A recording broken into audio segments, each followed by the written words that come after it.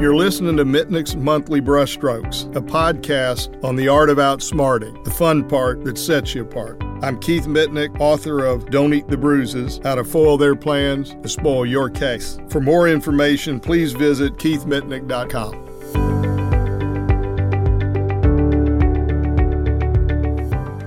In this podcast, I want to talk about a couple new developments in voir dire questions. I won't go back to the whole system of voir dire and using things like pie eating contests and things. I'm going to really cut to the chase and just throw a couple things that developed since the last podcast that I think are very helpful. One thing I've worried about for years, we voir dire the juror in the courtroom, but what about the spouse at home who we don't ask a question about?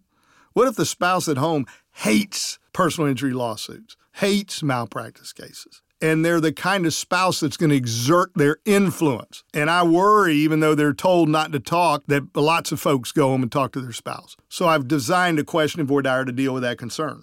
It goes like this. Now, I've been asking you folks a lot of questions about your feelings, your biases, things you have feelings against.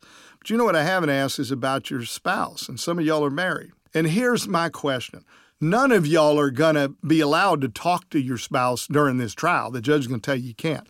But as soon as the verdict comes in, you go home, you're able to talk about it. And most times the spouse then goes, well, tell me what happened. And here's my concern. If you have a spouse at home who may have strong feelings against some of these issues, like a personal injury lawsuit or pain and suffering damage or large verdict like we talked about, and you have the type of relationship that you don't want to disappoint your spouse. So I need to ask you, how many of you have a spouse at home that you know, as you sit here, they have some strong feelings against these very subjects if they were here to answer? And further, I'm going to ultimately ask you whether you have the type of relationship that their disappointment might unintentionally have an influence over you here in this case. Not on purpose, but your best honest answer is you try not, but it really might. Does everyone understand? And then I gather that information. That is a really good way to do it. Here's another quick one.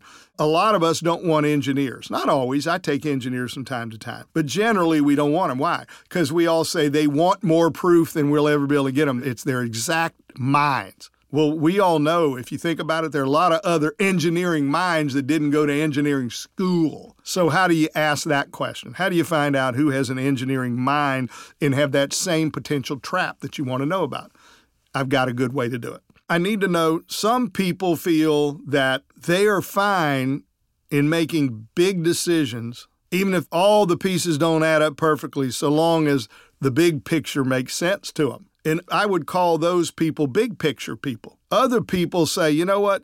I need everything in a night to add up in a nice, neat bow, or I'm uncomfortable making an important decision. And I call those people precision people or devils in the detail people. So would you consider yourself, and then I go down the line, more of a devils in the detail person? And I'm not suggesting you could never make a decision without every piece, but that's more your personality.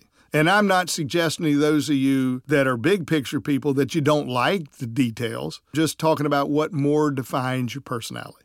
Are you more of a devil's in the detail person, or are you more of a big picture person? You've just identified those people are going to really not be comfortable with the greater weight of the evidence, more likely right than wrong burden. They're going to want something closer to beyond a reasonable doubt. So a couple fresh new thoughts for you to use in voir dire.